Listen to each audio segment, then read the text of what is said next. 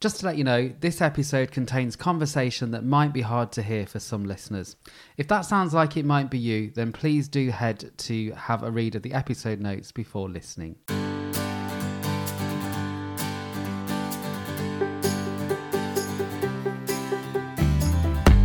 Hello, find yourself a chair, take a seat, grab your drink, get comfortable because this is Table Conversation and I am Craig Story.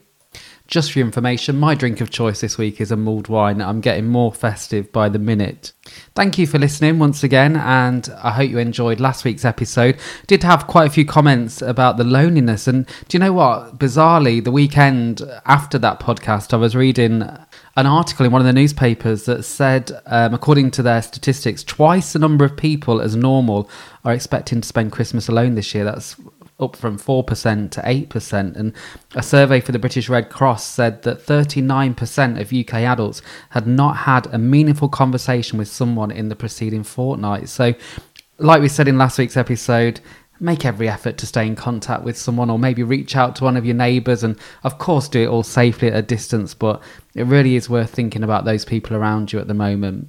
In the same opinion poll that is, young people, they can't wait to return to holidays, funny enough, and older people, the biggest thing that they're missing is hugging their family children. So it was like that article was written just for last week's episode, so it was really interesting to read. Now, something I've been talking about this week in a lot of conversations is anxiety. And I guess in any year, Christmas can trigger some anxious feelings. And whether that maybe is about spending it alone or with family or friends for some people. This year, we've got the additions of restrictions and all of that umming and ahhing and confusion about whether there will be any restrictions or won't there be any restrictions. How many people are going to get around my table? Or maybe you're thinking, am I safe? You may not have spent time in the same room as your family for many months now, but now you're about to start doing that just for Christmas. So that may be making you feel anxious too. One thing's for sure as well, there are some real extreme opinions, which I've been witness to a few of those this week. I mean, they may even split your family. Or they could split your friendships down the middle. A lot of which of these opinions and extremeness is all based around fear, which is quite a gripping emotion to have, isn't it? I mean, even me personally, I have fears and I feel uncomfortable at the moment, and it is something that's bothering me. And like I said, this could split me with my friends and family, but I feel really uncomfortable that we're at a stage now where the government are dictating how we spend a celebration. I mean, don't get me wrong, I'm not anti-government. Do I think they've made some bad decisions? Yes. Do I think they've made some good calls? Yes. I'm not sure any government would get the current situation completely right, but I do genuinely feel a little bit uncomfortable with the level of control. And the reason being is I do consider myself a sensible person. Some may disagree. I can see and read data. I can speak with healthcare professionals, doctors, nurses. I can assess my own risks. I can use guidance from the government. And I have faith that most people, well, certainly most people I know, are sensible enough to make their own choices and decisions based on their own risk assessments. I mean, let's be realistic. The government do advise us and dictate that 70 miles per hour is the limit for the driving on the motorway. That is, based on their risk assessments, the safest speed that you can travel at on a motorway. Do we all stick to that 100% of the time? Or do we take a risk based on our own assessments? And whilst I agree guidance should be there, it has to be there, but there has to be some personal responsibility and not complete nannying and every decision made for you. It's like we're losing the ability to make decisions over our lives, which is crazy how that has happened over a short space of time. I'd love to know what you think about what I've just said, so drop me a message. Maybe it's something we can talk about in the new year. When it comes to anxiety, though, and thinking about anxiety, I did say at the conception of the podcast, if you listen to the trailer, that I wouldn't want to talk about something or share advice about anything that I haven't experienced myself, because I don't know, I don't think that would be authentic. I could read a book about anxiety, but I don't know. I think it's better to come from someone who has experienced it, who does live with it. And as anxiety affects 1 in 4 in the UK, it also affects my friend Simon, who agreed to come and join me around the table and share his story. which, as you'll hear, came as a bit of a surprise to me because I didn't know that Simon suffered with anxiety. He opens up very bravely, very honestly. So settle down and join us at the table for this week's conversation. Hello, Simon. How are you? Hi, Craig. It's good to be with you tonight. Oh, well, thank you very much for joining me at the table. I've got the emergency chairs out. It's Christmas after all. I think it's great that you're here with me first off. So thank you for that, as I've said. But also the subject that you wanted to talk about, I think it's very brave to come on and talk about something as personal and as important as what we're going to talk about. So, yeah, I think it's really Particularly brave. this time of year. Yeah, definitely. And to be honest with you, I've known you for maybe 3 years now, and we spent time together socially when we could physically meet up. And I didn't realise that anxiety was something that you did suffer with, because you seem a very confident person. You come into a room, you're very chatty. There was never anything that said to me, "Oh, Simon suffers with anxiety." And then when the podcast came out, and I asked for people to step forward and anybody want to come and join me at the table, you got in touch and said, "Oh, yeah, I'd like to come on and talk about anxiety." And I was like, what is this all about? So take me back to how you recognize that anxiety was a part of your life. So I think it's always been there at the back of my mind. It's just knowing yourself that you suffer. And, I'm not the only one that suffers, but to be brave enough to talk about it and help other people, it's obviously really important. I don't think I can actually put a trigger on when it started. I think you can grow into anxiety. I think you can be, I think certain life events can take you down certain paths. But actually, were there any specific life events that happened to you where it became more noticeable than just maybe sitting in the background, like you said it might have done for many years? I think so, yes. My parents divorced when I was around 16. And I think it's always difficult for any child when their parents gets divorced, but particularly more so as you get into older teens. It's more difficult to kind of understand, and everyone asks about younger children. Are they going to be okay? Are they, how are they being affected by it? But when you get older, people kind of think you're okay and that you can deal with it and that you can stand on your own 2 feet and you don't need that attention anymore. You don't need that support in that respect. And that was a real difficult one for me, knowing that this family structure that I had kind of got, blown apart overnight, and it was really difficult for me to deal with. So that was definitely one of the main triggers for me. And I was always worried growing up about loss, grieving and loss in my family, because I'd never lost anybody. So the thought of losing people in my family through, illness was always worrying me, always kept me awake and made me, my head race a lot. I started, I was very lucky to have all my grandparents for such a long period of time.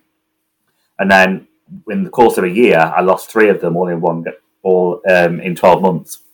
And it was a real big struggle and a big life lesson to me that, loss does happen, but we can't let it consume our minds.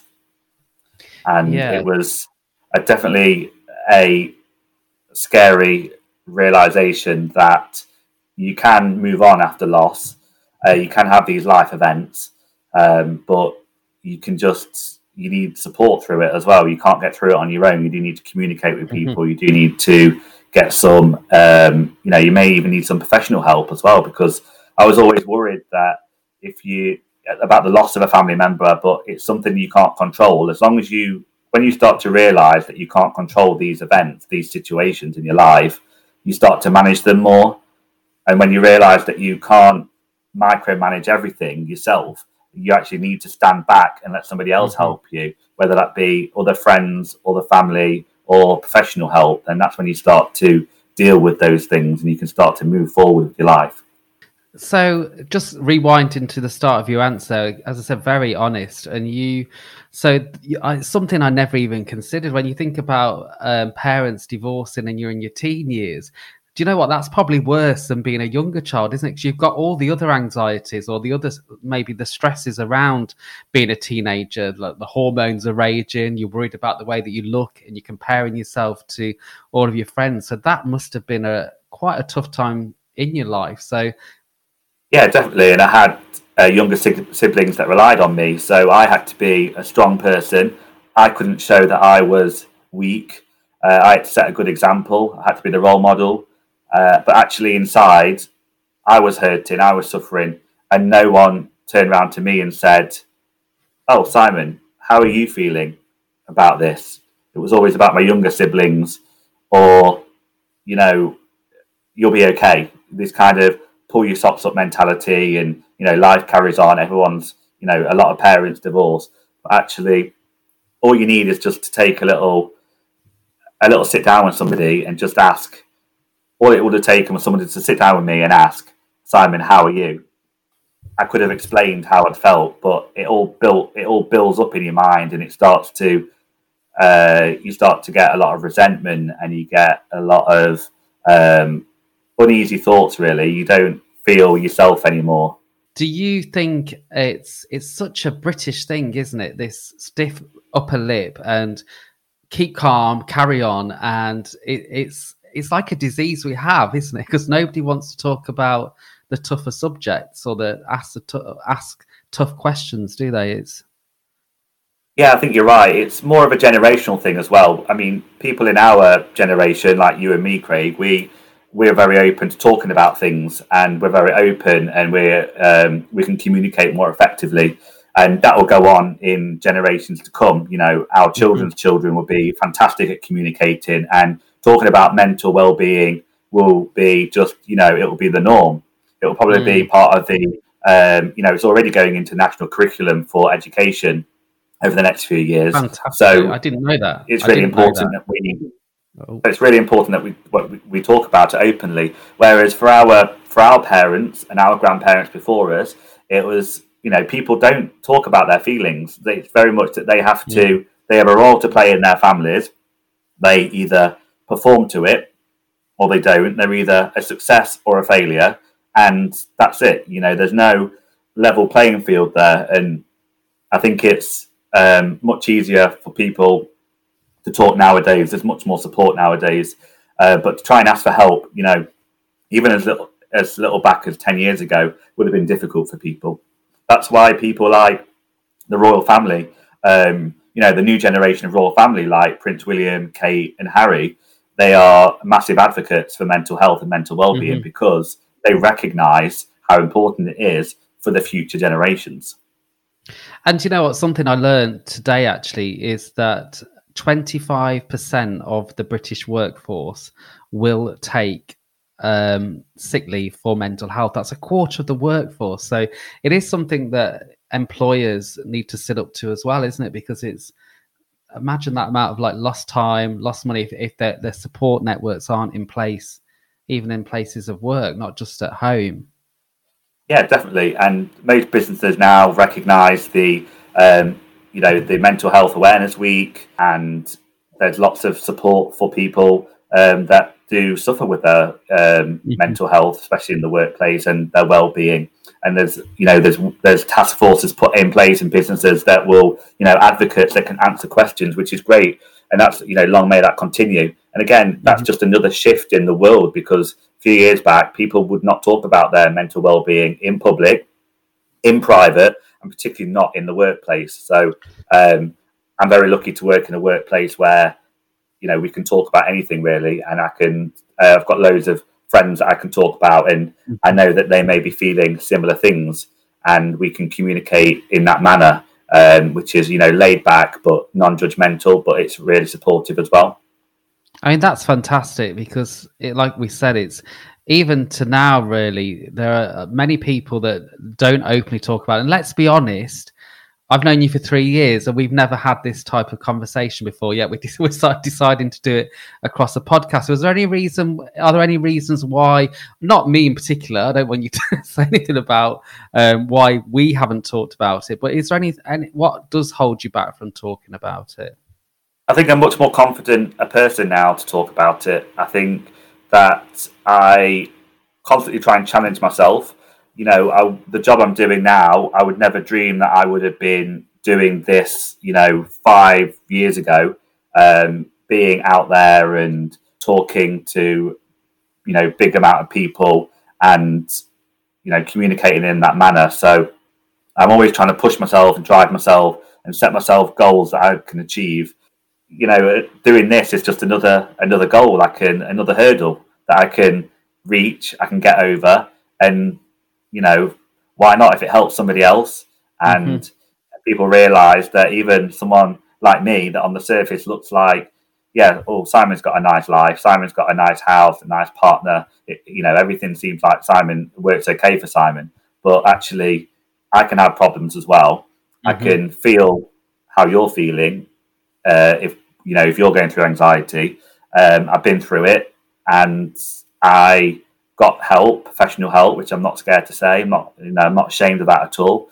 Actually, it's made me a stronger person, and if I can help one person, then great. Especially this time of year, I think a lot of people are probably seeking help. For anyone that doesn't really know much about anxiety and what the experience of it is like, what is it like mentally, first off? So it can display itself in many different ways.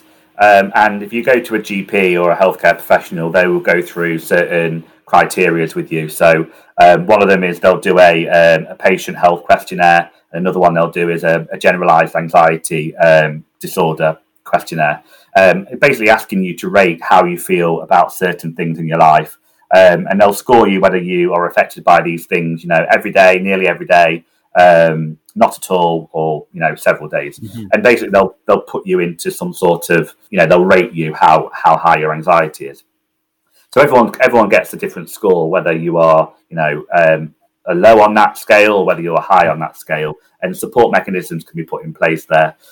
But I suppose anxiety can display itself in loads of different ways, and for me it was a lack of sleep was a really difficult one for me. Going to bed and not being able to switch off, not being able to turn off that button in my head that was saying, you need to go to sleep now. You've got work in the morning. You've got X amount of hours left. So that was a really difficult one, trying to disengage from, the world that we live in, which is really hard with, all pressures of work and, you've got social media and trying to communicate with everybody. And, so a lot of my difficulty was racing head. My head races anyway.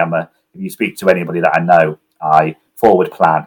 I want to plan for, I've got a holiday booked. I want to plan for another holiday. I'll be thinking about this time next year, what I'm going to be doing. And so my head always races. And that was a difficult one for me.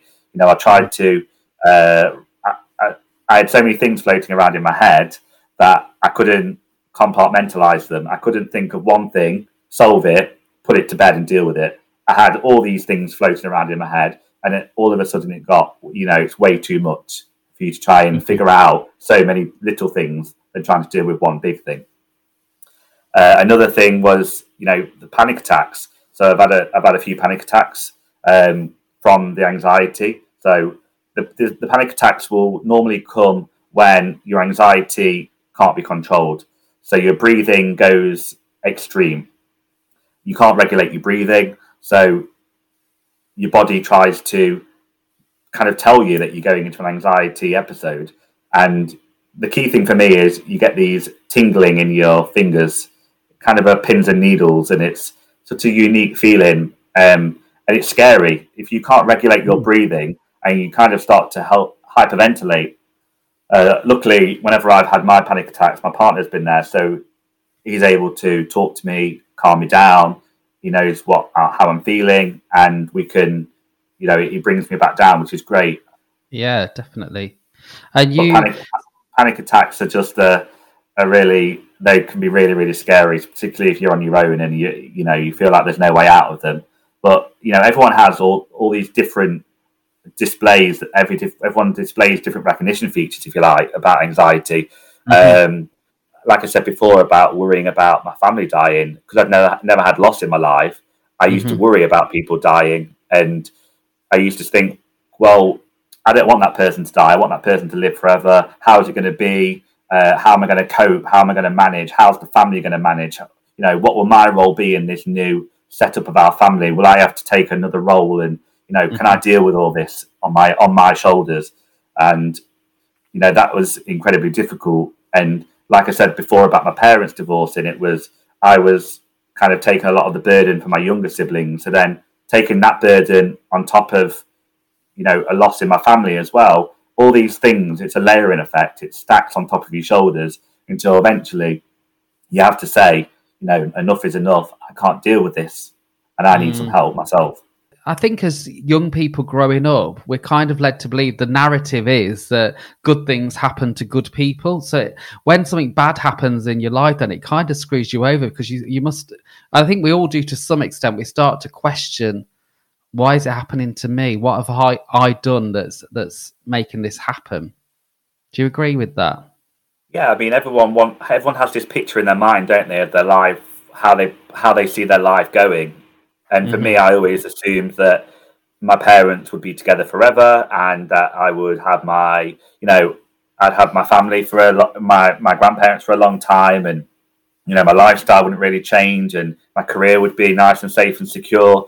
And even from just the last couple of years, even this year, from COVID-19, you can see the upheaval that people have had in their life, and I worry about my career on a regular basis. It's only through talking to my friends, and actually they put me on this level playing field again, and we talk about it, and actually we figure it out between ourselves. We go through the pros and we go through the cons of things, and we actually realise that the pros much outweigh the cons, and actually there is a future, there is positivity, and there's always positivity to have in everything. So I think that's the key thing, talking about how you feel about certain things, especially this year. People, I find it really, really difficult. So people have been having up days, down days, and I feel lucky that I've had good support around me, because the majority of my experience in lockdown has been positive. But I know for some people it hasn't. Definitely not. And I think it's probably made some people come to the realization they do suffer with anxiety. It's probably given them that space and that time to actually acknowledge what they're feeling. What you've described to me in terms of like the physical and mental stuff, this might be really simplistic because I don't know. Shoot me down if it is, but it's almost like your body's in like a constant state of heightened alert, waiting for something to happen. I've talked about this on podcasts so many times. It is the fight or flight or freeze kind of experience. Am I right, or is that just too basic? Yeah, you are right. I mean, the mental kind of recognition features, if you like, is that your mind is doing 1,000 miles an hour, and you can't keep up with it, and it's racing. But then you might have physical attributes such as, nausea comes from the panic attacks. From the lack of sleep, it's obviously loads of fatigue and mood swings. Loss of appetite was a big one for me. And it's, there's nothing greater than losing weight than having anxiety, because I joke with my friends, it's the anxiety diet, because you can lose a vast amount of weight in such a short period of time, because your brain does not want to think about the food. It just wants to focus on the issue that is floating around in your head. Yeah, it's like tunnel vision almost. So we need to be ready for this outcome. You're right in what you say about fight and flight. It's definitely, you either wake up and deal with the day, or you don't, sink or swim. And I get up and I try to embrace the day. If you get up, stay in bed, you let these things consume you, you might never get out of bed for days. And that's when you start to, you don't turn into a nice person. And I've been there, and it's not pleasant. So, try and embrace the day. One of my top tips is getting up, getting a shower, getting dressed. That's what I always used to do in lockdown. Try and spending days and days in your pajamas and not having a purpose is really difficult. So even if it's just the small things of getting up, getting a shower, getting ready, and going for a walk around the block, going for a walk around your estate, then so be it. Listen to a bit of music, but you need to have a purpose for that day, which is really difficult when we're going through lockdown after lockdown after lockdown. Yeah. And it's like you said, if you could end up spending days in bed, anxiety very often leads to chronic depression for some people, doesn't it? Can I ask, have you ever been in that state of depression? Has it ever led to something more serious?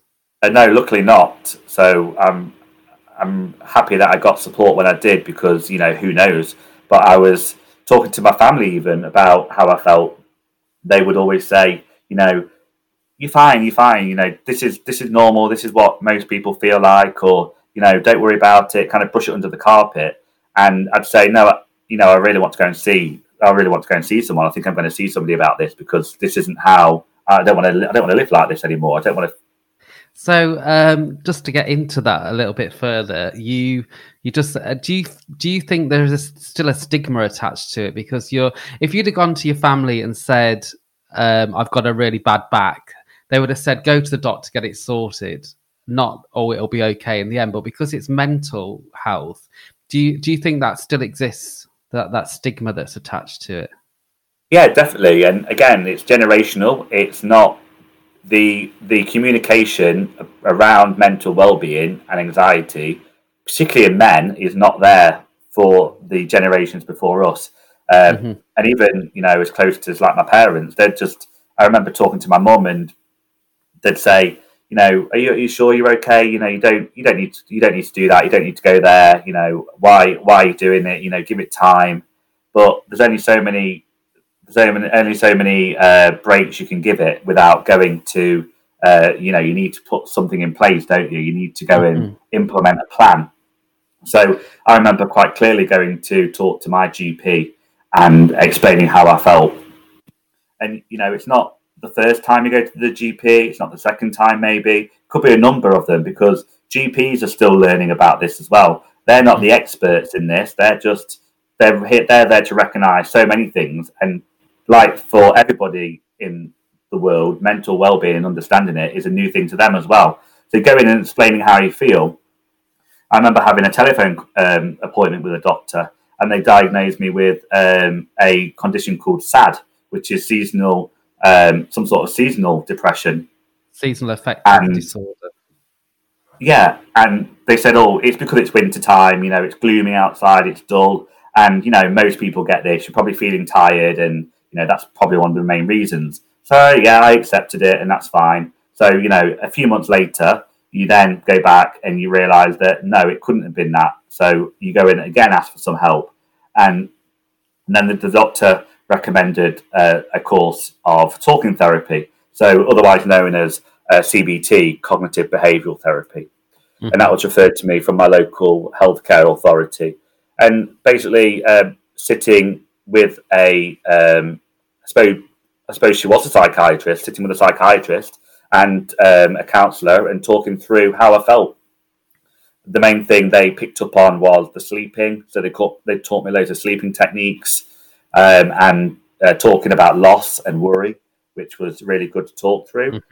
And everybody finds their own way of getting help. Some people might find the CBT really, really effective. For me, it wasn't that effective, but it's still, it's still the pathway that you have to take to either figure out whether it will be, or it won't be effective.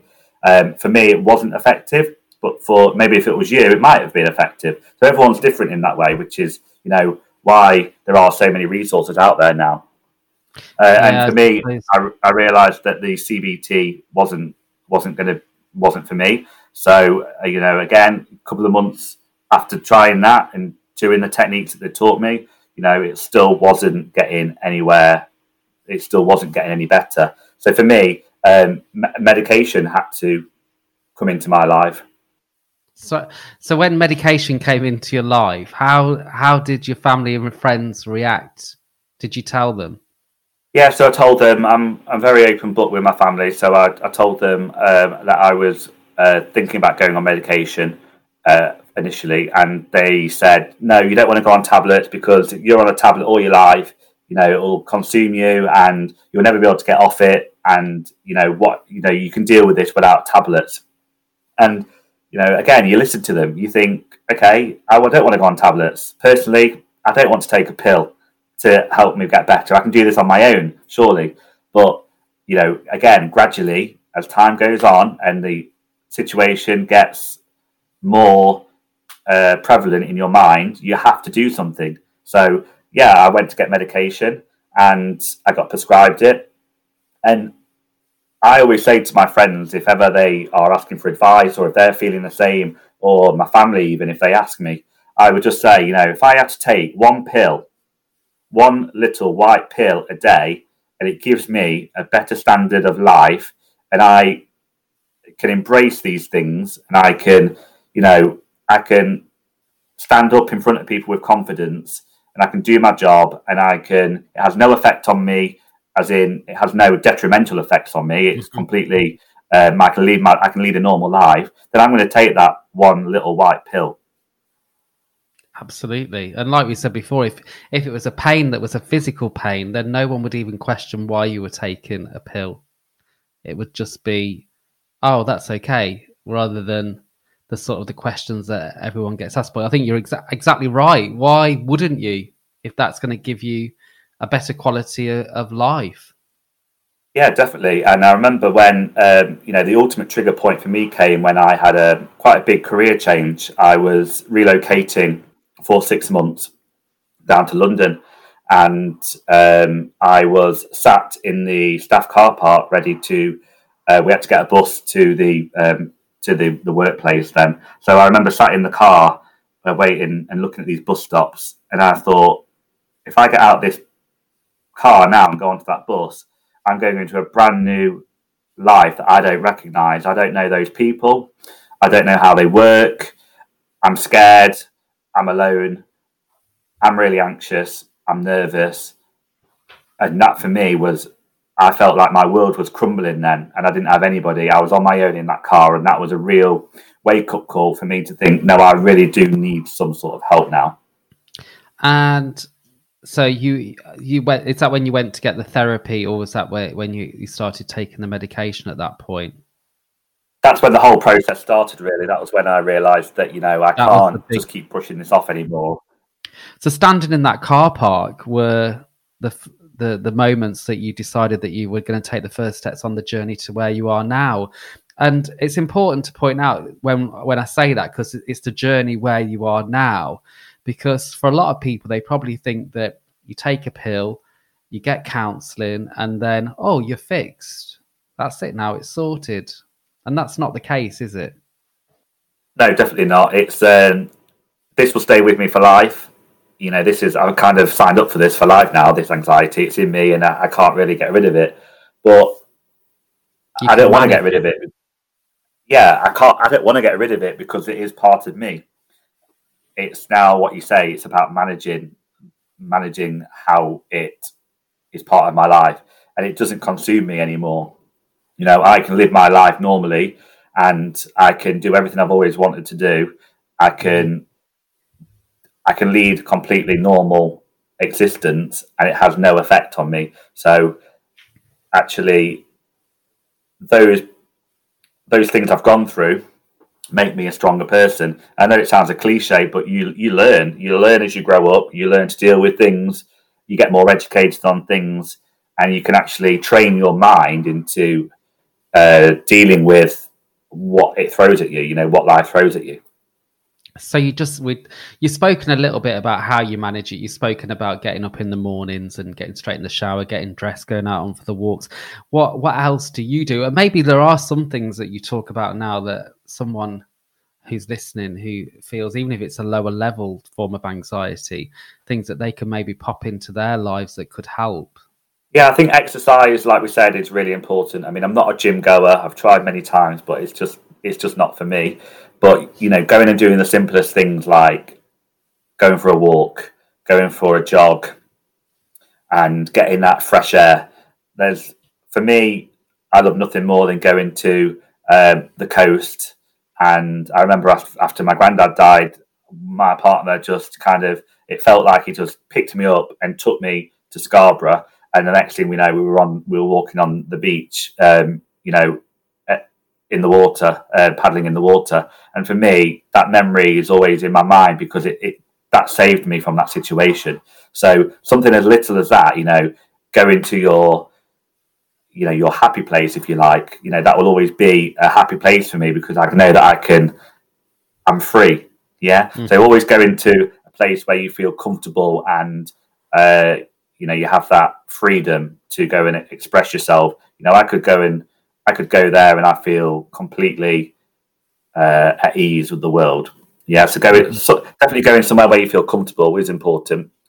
Going and, I know you're the same, Craig, but you're doing things like meditation apps and mindfulness apps.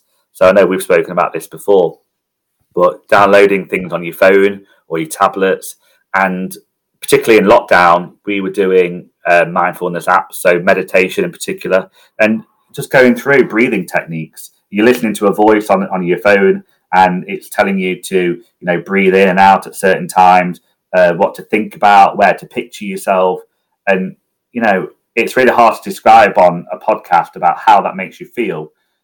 But until you've done it yourself and you've given it a couple of times and you are fully relaxed and you are in that zone of that breathing and that relaxation, if you like, then it does really, really work. And I know you're a big advocate for that.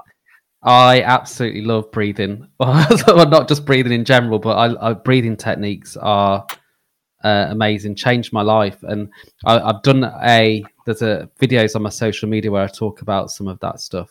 But I'll probably do that on a podcast actually sometime. You'll have to come back around the table to talk about breathing exercises and my cold showers. But yeah, carry on. So yeah, you breathe in, anything. We can use technology to our real advantage, can't we, when it comes to using apps and stuff like that? There's so much stuff out there. Yeah, definitely. Technology does help. And like we said before, there are loads and loads of support out there now. There are loads of websites. People are learning every single day.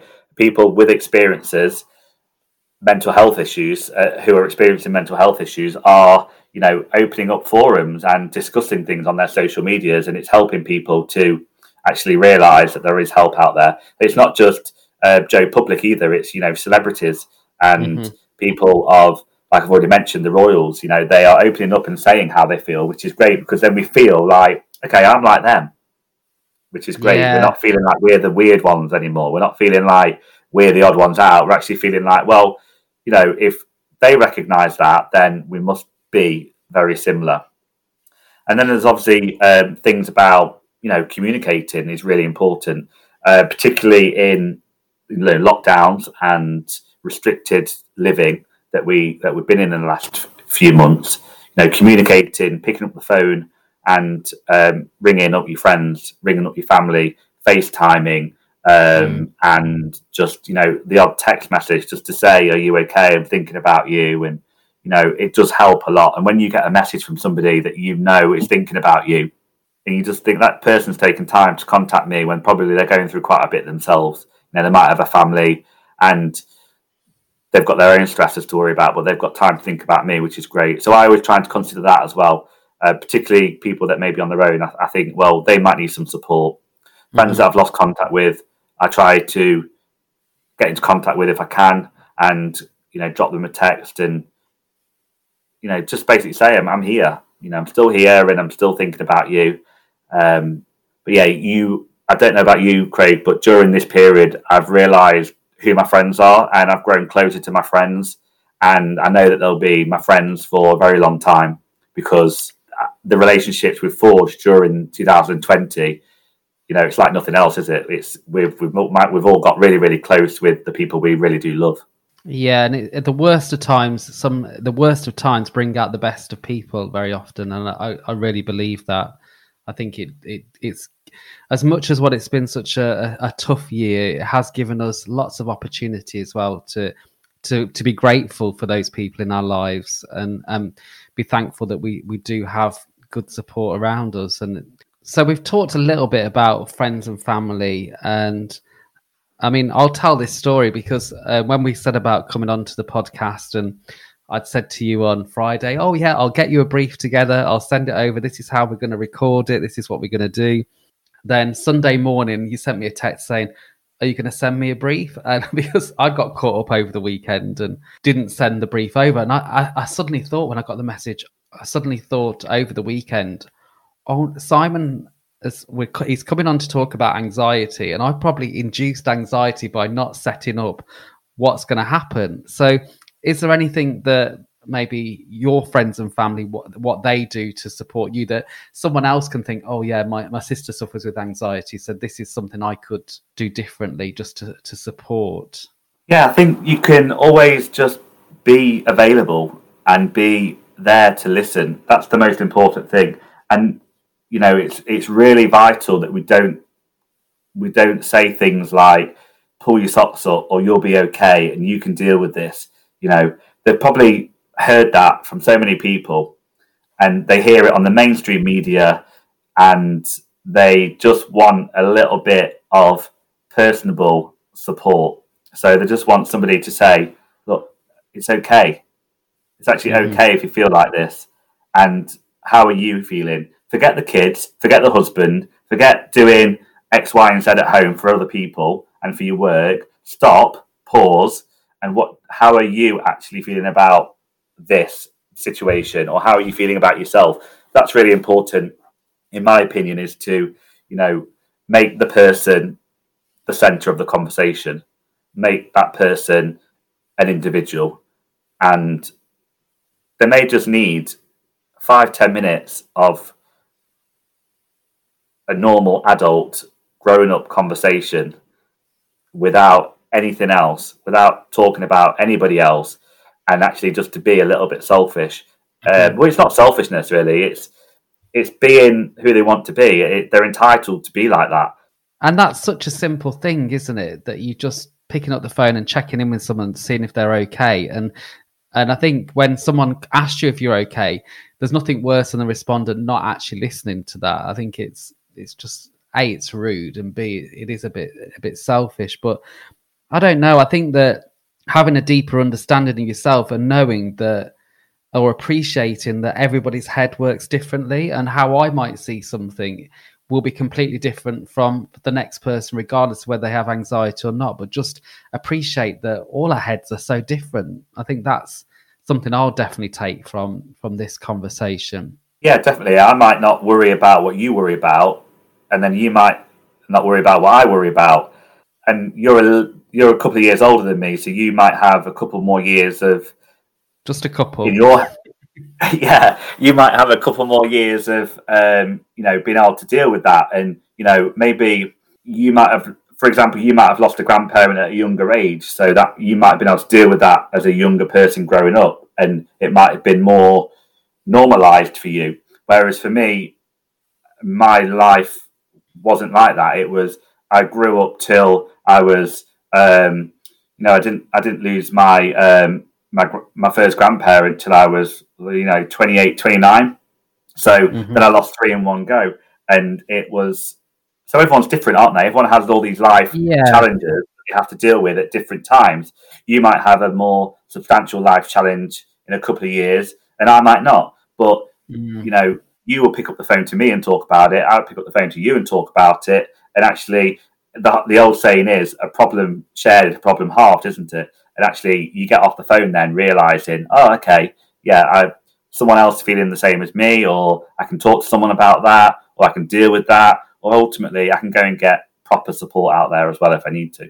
Yeah, definitely. And I think that that's so important. So just picking up the phone and asking, or just saying, look, I'm struggling at the moment.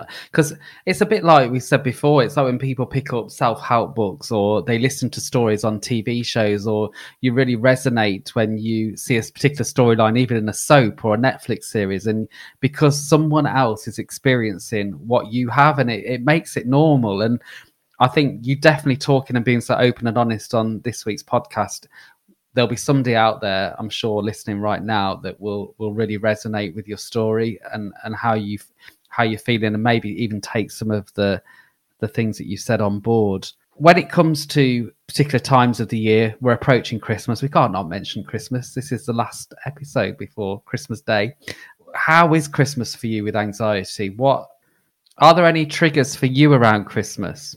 Yeah, so Christmas is my favourite time of the year. I get, massively excited. It's one of those things where I plan. I want it to be perfect. I get my Christmas cards in the post on the 1st of December. I massively look forward to it. So I did receive a card from you today, actually. I did get your card. Oh, good. Well, that was sent on the 1st of December, so Royal Mail has not done great on that front there. My sister works them and she listens, so be careful. Okay, sorry. So, so we're talking about Christmas. So, yeah, really excited. But there are certain things that really stress me out. So, for example, whenever I go into a card shop and I see cards, for example, to mum and dad at Christmas time, for me, it just straight away, like someone hits a switch in my head. I just go straight back to my parents' divorce. I go straight back to arguments and a stressful time and a worrying time. And I think, God, I really wish that I could buy that card that had to my mum and dad at Christmas time. That's selfish of me because I've got a fantastic mum and dad. They're both remarried. They're both happy. I'm happy. So actually, because of divorce, it doesn't matter. It was a big thing at the time. It affected me for a long time. But actually now, I'm happy they're happy. And would I want them back together? No, because I've changed as a person now. So everyone moves on, don't they?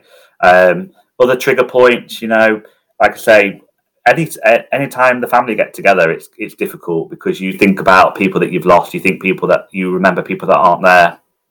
And particularly more so this year, when we get together for our little bubble over the Christmas period, we're going to be thinking a lot about how lucky we are as well, and how much COVID has affected a hell of a lot of families in this country this year. But luckily, ours is okay. We're both, we're all happy. We're all still here, thank God, and we've been supportive. We've had the usual Zoom quizzes. We've had bingo over Zoom. We've had, quizzes and Zoom and all Zoom. that. Yeah, and we've had with a couple of our friends, haven't we, Craig? We've had a couple of sessions of quizzes and things. I think we've all done it, and that's helped us to bring us all together, which is great. But no, you definitely think about people that you've lost. But that goes for everybody at Christmas time. That's not just unique to this year. But I think what is important about this year is that people will decide not to see their family. I won't be hugging my grandma, which will be incredibly difficult. And I can't have the usual catch-ups with my friends that I want to. I normally going out and socialising, and even just going out and having that one-to-one intimate meal, with my other half, going to have that little date night at Christmas time and catching up with friends and family. It's not going to happen. But we've got to count our blessings, and actually, if we've got to feel really lucky that we are still able to see people, we can still live a relatively, normal-ish life, the new normal as it is, and actually we can enjoy a bit of the festive period in, relative happiness. Absolutely, and I echo that completely myself. I think it's just we've got this far, and we just got to keep going, and we will get through this. And this time next year, let's just hope that we can be sat around a table together with our friends, family, and everybody else. So, a tough old year, but as I said, we're making it. We're striving towards the end, and it can only get better. 2021, can't it? Yeah, definitely. I think we've got a lot to look forward to. You've got to set yourself for kind of, if you're anything like me, you want to think for the future. You want to think ahead for the next year. And for me, planning my holidays is a big thing. So lucky and fortunate enough to be able to plan a few holidays. So, planning time with your friends, with your family, with your loved ones is really important. And planning time to go and visit people, visit places, catch up on all those things that we couldn't do in 2020. Let's just rearrange them and do them in 2021. We've got time ahead of us. We can't really. We need to forget about the time behind us now and just move on and kind of think about, hopefully a really prosperous and healthy and happy 2021. But for those people out there that Christmas will be a struggle for them, my advice is you won't be alone. You've got to talk. Just because it's Christmas time doesn't mean you can't pick up the phone to people you love and you trust. You can't doesn't mean you can't talk to them and ask for a chat. You can certainly do that, but slow things down. Think about what is your priority on that particular day. And if your priority is just to make a nice Christmas dinner, watch the kids open their presents, then so be it. If it's another priority of just trying to wake up, have a shower, and put a smile on your face, then so be it as well. You can't be the you can't be the master of all trades. You can't be this person that does absolutely everything and try and juggle all these balls in the air, because eventually a ball will drop and you can't maintain that for a long period of time. So take time for yourself is really, really important. Yeah, I think that's really good advice. Keep it simple, and then it's achievable, and you feel good whenever you achieve something that's a simple task, don't you? If you just keep your expectations to the point where you can reach them rather than set unrealistic expectations on yourself, then that's got to be a good thing. And I think you really summed it up quite nicely when you said that plan for the future, because we've got future happiness. And that's kind of a lesson you've learned from your teenage years when you first started to get those feelings when your parents are divorcing to where you are now. And I think that's a really lovely point to end the conversation there. So thank you so much for being so honest and open. I think it does take a lot of courage and bravery to speak openly about your personal world and something that is so sensitive. And I know a lot of people will benefit from hearing what you've had to say. Before you step away from the table, though, I do have some quick fire questions for you, which I ask everyone that comes onto the podcast. So here we go. First off, then, if you were sat at the table with me right now, what would you be drinking? So I think it would going to be a Hendrix and tonic, just ice cold, slice of cucumber, maybe a double measure in a nice long glass. Cheers to you. Cheers. Dead or alive, pick 3 people you dream of having a conversation with around the table. So I think maybe the first one will be the Queen. So Her Majesty the Queen. I'm a massive royalist. I love the Crown. And do you love the Crown, though?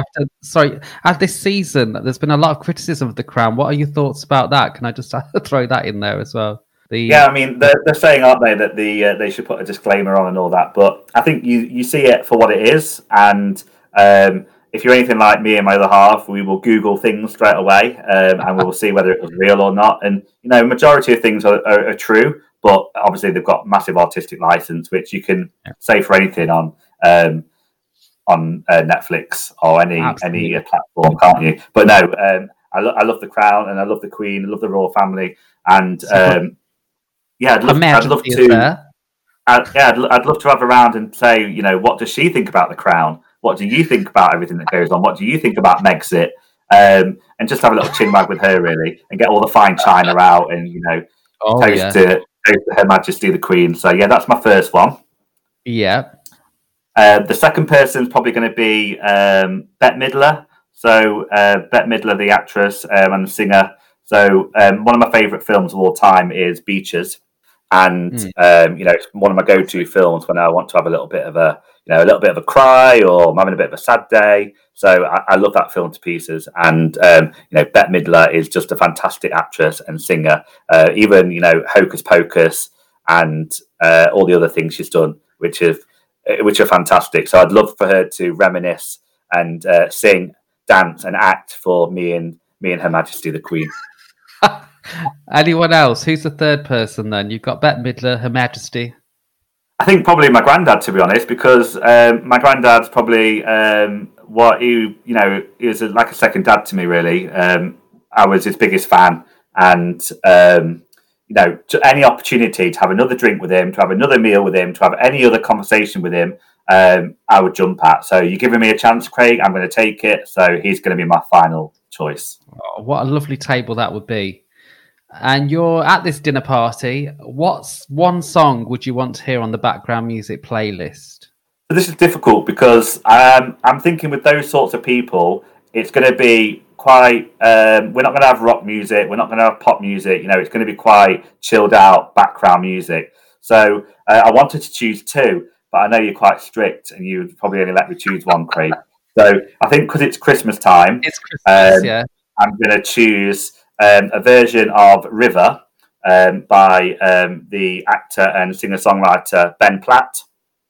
And Ben Platt is an actor best known for, he's a Broadway star as well, and he's in the show on Netflix called The Politician. And when I first heard that song in that series, it is Christmassy. It got redone by Ellie Goulding, I believe, as well. And it's just it's a nice song that makes you again pause, stop, and think about people that you've lost. Never heard it before, but I will listen to it as soon as we've finished here. I will have a listen to that. What's currently on your table? So I'm away at the moment in a hotel in Bristol for work. So there's not much on it. I've got a paper cup, which has a little bit of alcoholic beverage in it. Oh, I thought you were drinking tea. No, it's got some wine in it. I've got a pair of Apple EarPods, and I suppose what's on everyone's table, somewhere in their house, is a face mask. A face mask? No, not in my. A surgical mask. I thought you meant like face. I don't know what face mask you're thinking of. It's not Halloween. No, I thought like a mask, like the exfoliating ones or something like that. Oh no, a surgical face mask. I don't know about you, but whenever I go into a pocket in any of my jeans or my jackets, I've got a face mask. In my car, I've got them everywhere. So there's a face mask on there as well. All for good measure. And what do you find the worst table habit? So there are quite a few that would annoy me, but again, you only wanted one. So for my number one is if I go out and the person I'm with, the person I'm with is rude to a member of the staff. Being rude to a member of the waiting staff, I just think is deplorable. It's just not acceptable at all. So that really does wind me up. It's one of my pet hates, and I will call the person out on it. It's very, very rare it happens. Most people I go out for dinner with have extremely good manners. Good. I always think when people are rude like that, it comes from a place of pain, because you can never be rude like that to someone if you are genuinely centered and happy in yourself. It's awful. Completely agree. Absolutely. So that's it. There's no bad table habits here today. Thank you very much for joining me at the table. And all that's left me to say is to have a fantastic Christmas with your lovely family and the lovely Richard, and take care and stay safe over the festive period. Thanks again. Thanks, Craig. Well done on the podcast. They're amazing. Merry Christmas to you, and speak to you soon. For anyone that suffers with anxiety or gets anxious feelings, I really do hope that you found some value in that conversation. And if maybe you're someone's partner, brother, sister, friend, then again, I hope you did get something out of that conversation. Simon did mention a couple of treatments that he's experienced, and he did point out that everyone has different experiences and different reactions to different treatments. There are lots of treatments out there, and if you feel you are losing control and maybe need some treatment, then please do seek out some professional help. And I'll pop some websites and some details in the episode notes. So have a look at those and find out more if you feel that you need to or want to. Well, that's it for this week. I hope you've enjoyed the episode. As always, be lovely to hear from you and let me know what you think. I can pass on any messages to Simon if you want to get in touch about anything he's shared. Now, the next episode, if you listen to these in like a sequence order, then next Friday will be Christmas Day. There won't be a full episode, but I do have a little surprise for you, so look out for that one. If you don't want to miss the surprise or miss any of the episodes, then please subscribe on your podcast app of choice. If you listen on Apple Podcasts, then please leave me a review or a rating. If you know someone you think would enjoy or maybe even benefit from this podcast, then please do share it with them. In fact, if you're feeling ever so generous, then please share on all of your social media. I'm available on social media, Facebook, Instagram, Twitter, all at I Am Craig Story. Once again, thanks for listening, and I'll be back around the table with you having a chat real soon.